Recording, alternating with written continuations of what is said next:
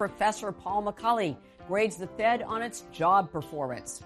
I think this Fed has the courage, the stamina, the resolve to deal with this inflationary problem.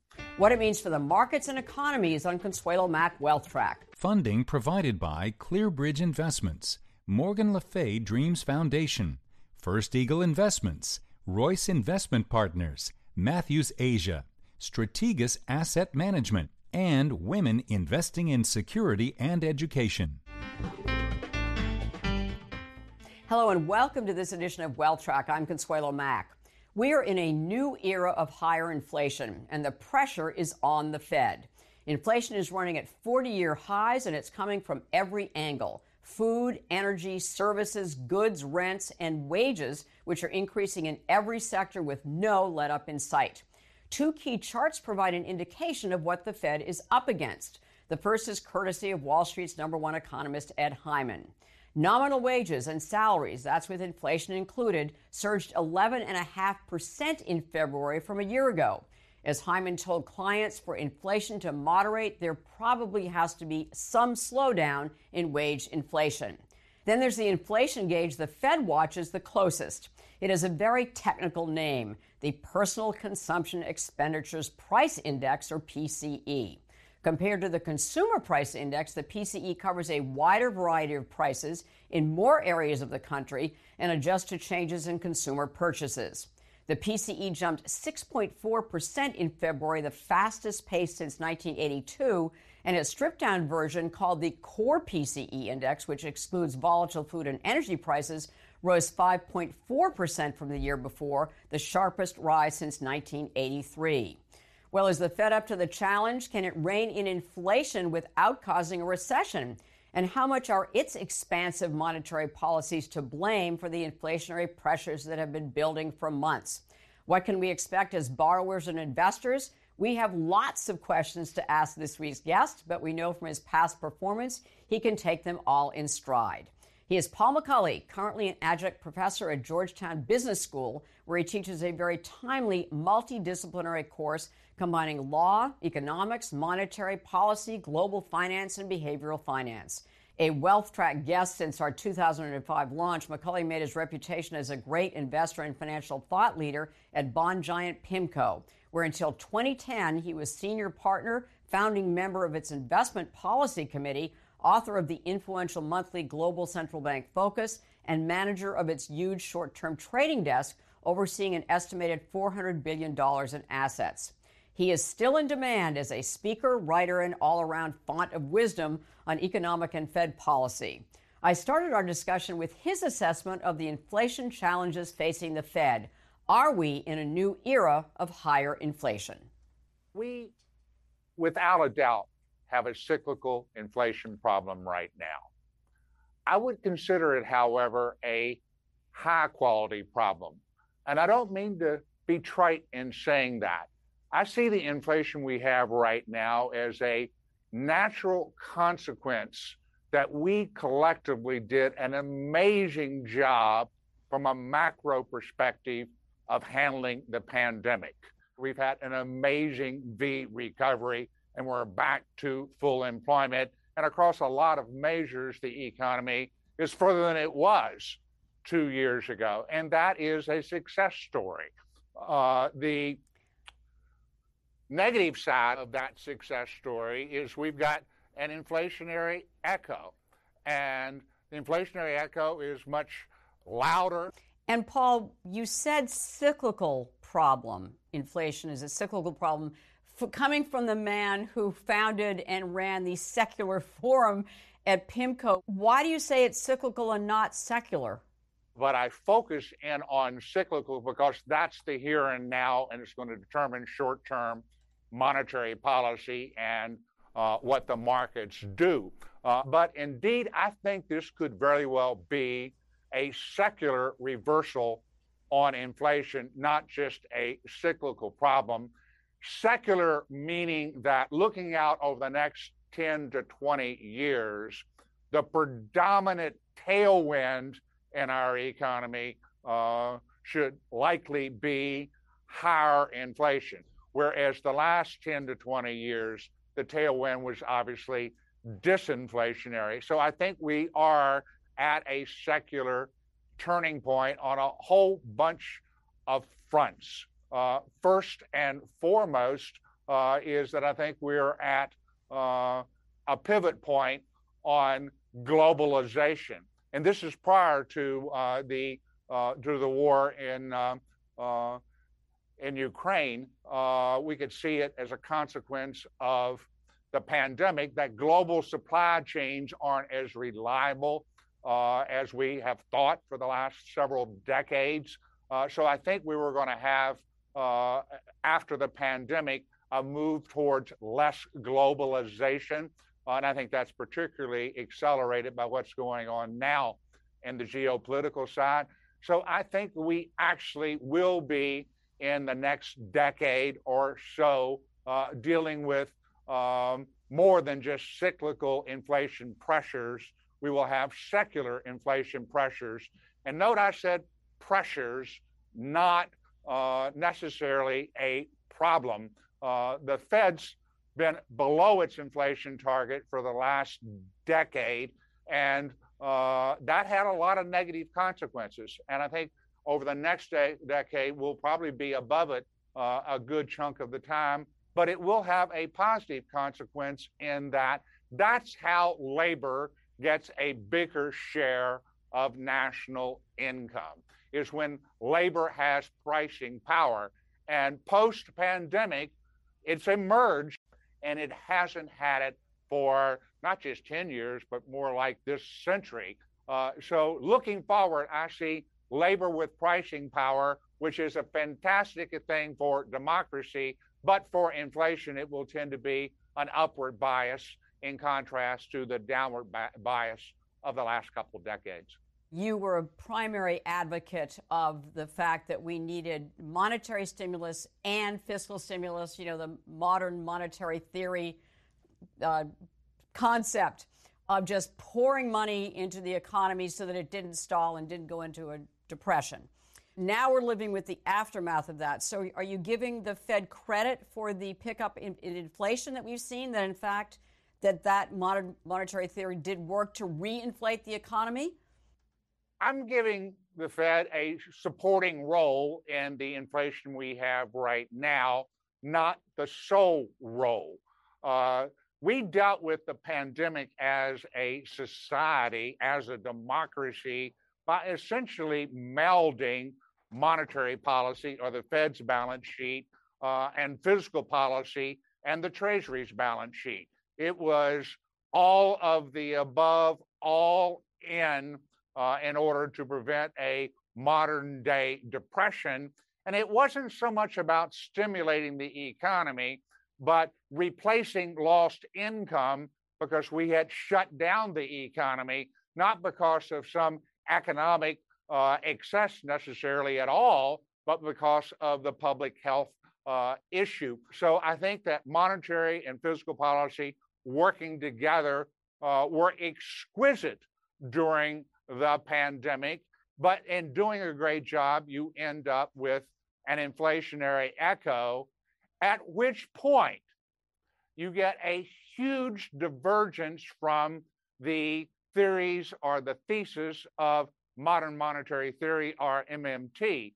As you know, I have never been an MMTer, but sometimes I will look like one, because when you're in a situation like we were in the pandemic, the right policy response is going to look like MMT. However, when it's successful, then it's hugely important that we go back to the conventional doctrine of a separation between fiscal and monetary policy, or bluntly put, back to a regime of central bank independence, where the central bank can lean against inflationary pressures, either cyclical or even secular, that we have a bulwark against inflation that's beyond Congress, because ultimately Congress is inherently an inflationary institution. And I don't say that in a negative way whatsoever. It's just the nature of the beast. It's the nature of democracy in some respects, and that our representatives naturally want to spend more than they tax. So they're structurally putting money into the economy. That's how you get reelected. Therefore, you need to have an institutional protection against that. And that's a good, strong, robust, independent central bank. And that's exactly what Jay Powell has been establishing again in the last half a years after his pivot last fall away from a pandemic era monetary policy to one that is more balanced and also right now keenly focused on leaning against those cyclical inflationary pressures, which will minimize the risk that they become a secular problem. So that is I think it's $30 trillion question. Basically, is the Fed, if you look at what M2 is up to 22 trillion over the last 2 years, and its balance sheet is up to 9 trillion from 4 trillion over the last 2 years. So the question is, is this Fed going to be up to this challenge? They've been up to the job of keeping inflation low basically all of my adult lifetime. I graduated from university in '81. It's been over 40 years. And Paul Volcker was at the helm, and that's when we had, the inflation issue. I'm not talking about Paul Volcker. We have kind of Paul Volcker-esque problems, but we have a very different Fed. My question and the critics' questions are, is this Fed up to the task of handling kind of Paul Volcker-esque type of problems? Why do you think they are? I think this Fed has the courage, the stamina, the resolve to deal with this inflationary problem. Yeah. Are they willing to take a recession? And I think the answer is yes, not because they want one, not because they are forecasting one. They are both aspiring to and forecasting a soft landing. And I think that is doable, though certainly not a done deal. And I think it's not just their individual courage, though I certainly would salute Chair Powell and his team for what they've done the last couple years. But I think the American public and our body politic is communicating in the Washington macro circles that the American people really don't want inflation. Increasing prices for everything that people have in day-to-day budgets does not make for a happy citizenry. So I think the Fed has courage, but I think it's courage that's rooted in the will of the people. And I think we're hearing pretty loudly from the political arena that the Fed's independence is cherished. And essentially, Congress has said, Mr. Powell, we really don't want you to create a recession. But if you need to do that to deal with this inflation problem, it's not going to be on us. It's going to be on you from a communications perspective. We're going to blame you, even though we're giving you permission to do it. That's the nature of the dance between the Fed and Congress. But clearly, the breadth of the inflation we have right now is unacceptable. And I think the Fed has a mandate to deal with it. And part of that will be on the housing side of the market, because a lot of the inflation coming through now is not really related to the pandemic per se, but because we've had such a boom in housing. And I think the Fed has a mandate to lean against this very frisky, if I can use that word, property market. Paul, I'm listening to what you're saying very closely, because you have basically a 40-year track record of being dead on about the Fed's intentions and what they're doing. You've been incredibly accurate in understanding what's going on in the Fed. and also in the body politic. The critical question is, can the Fed cool inflation without a recession? You're saying it's doable. Why do you have that confidence that it is doable?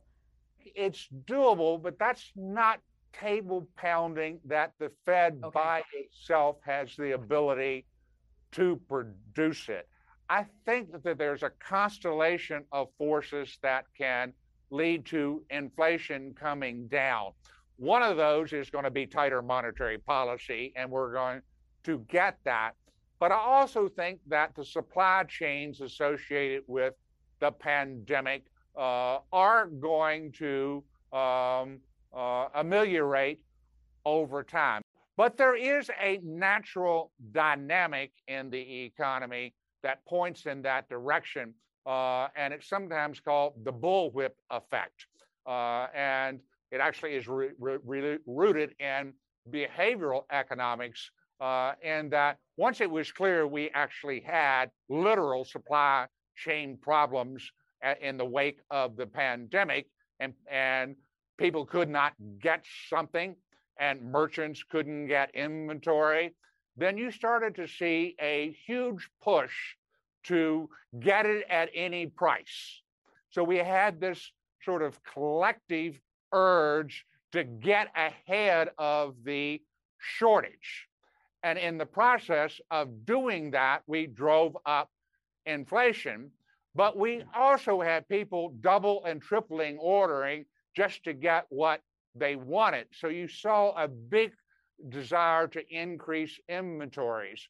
And once inventories get back to a comfortable level, and actually, I think, we as citizens will be able to gauge that in some respects when we see all the groceries on the shelf at the store, and even more importantly, new cars on the car lot. We'll see when inventories are back to a post-COVID normal, at which point I think some of the demand for stuff it will naturally abate, which will bring inflation down. Can we get a soft landing? Yes.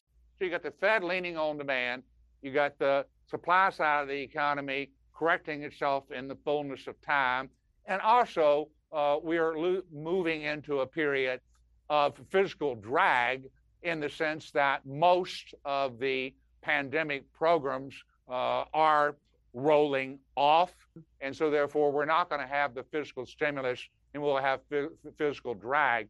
So I think there are a whole bunch of things that can give us a soft landing. I think a lot of things can go wrong as well. So in order to get a soft landing, you need those forces working and a lot of good luck. And unfortunately, we as an economy, not the stock market, obviously, but we as an economy in the last several years have had a pretty nasty string of bad luck. Just bad luck. Stuff happens.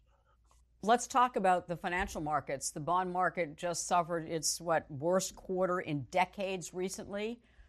For bond investors, what are you advising? What do you think we're facing? The beginning of a secular bear market for bonds, I think, which is meaning that over time, the bond market will follow the predominant bias on inflation. And I think the bias on inflation secularly is higher. Mm-hmm. I think from a cyclical perspective, we're pretty deep into it right now. So essentially, from a cyclical perspective, the bond market is not going to be nasty like it's been in the last 6 months, because it's already discounted what the Fed's going to do over the next 12 to 18 months. Or, put bluntly, you don't have to go to hell twice for the same discounting of Fed tightening deed. So I'm not a table-pounding bear or bull of bonds right now. Though if you push me a bit, I would lean towards the bear side in the sense of saying, rather than having a fund that is the duration or the interest rate risk of the market, sometimes known as the aggregate index, sort of the S&P 500 equivalent of the bond market, rather than having that amount of market risk on interest rates. That would be more a intermediate or a short-term bond fund as that anchor in your overall portfolio. I think interest rates need to be higher over time in our economy for it to function well. And that unfortunately means that it's going to be a bear market in bonds. So my forecast is predicated on what I think is going to happen in the economy, which I think actually should happen in the economy as well. But from a standpoint of giving portfolio counsel, I can't say warm and fuzzy things about backing up the truck and buying bonds here. It simply would not be appropriate. Now, if it turns out the risk case for the Fed a year from now, not in the next months ahead, but a year from now or 18 months from now, is we do get a hard landing, then I would become quite bullish on bonds for the simple reason we'll get the Fed not worrying about inflation and worrying about the recession. But right now, I would not be pushing the frontier of risk at all on the bond side. And quite frankly, that holds on the equity side as well. A year ago, you were advocating kind of recovery stocks and the beneficiaries of a recovery. And so, cyclicals and, value over growth. The last year has been a long, strange trip in many respects.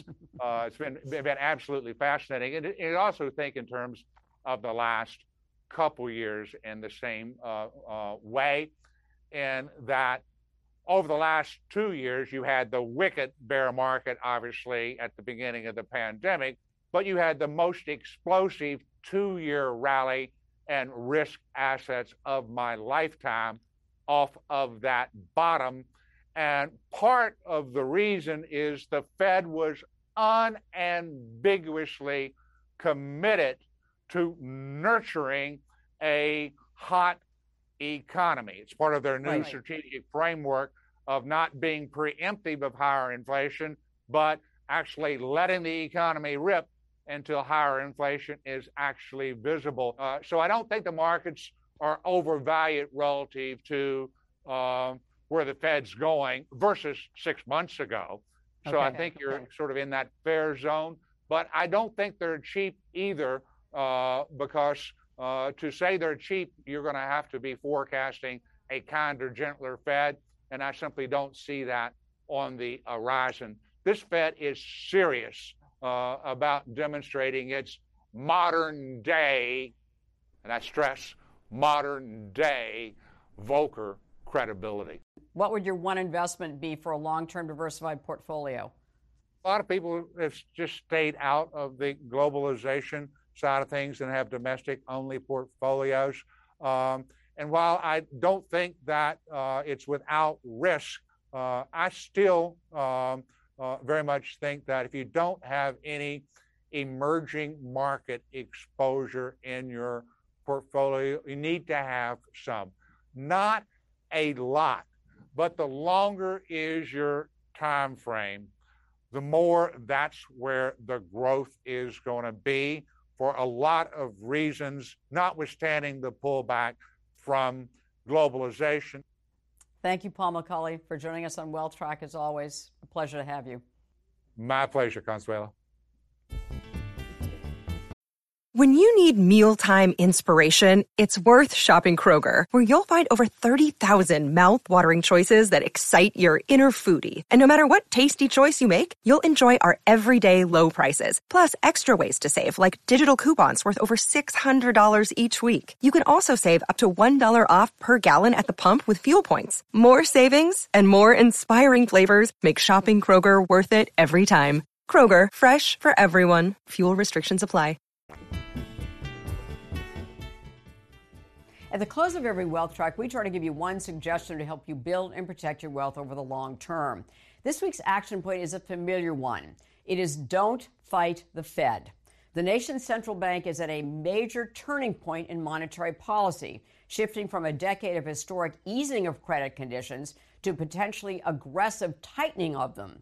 The beneficiaries of easy credit, record low interest rates, low inflation, and massive amounts of liquidity are under pressure.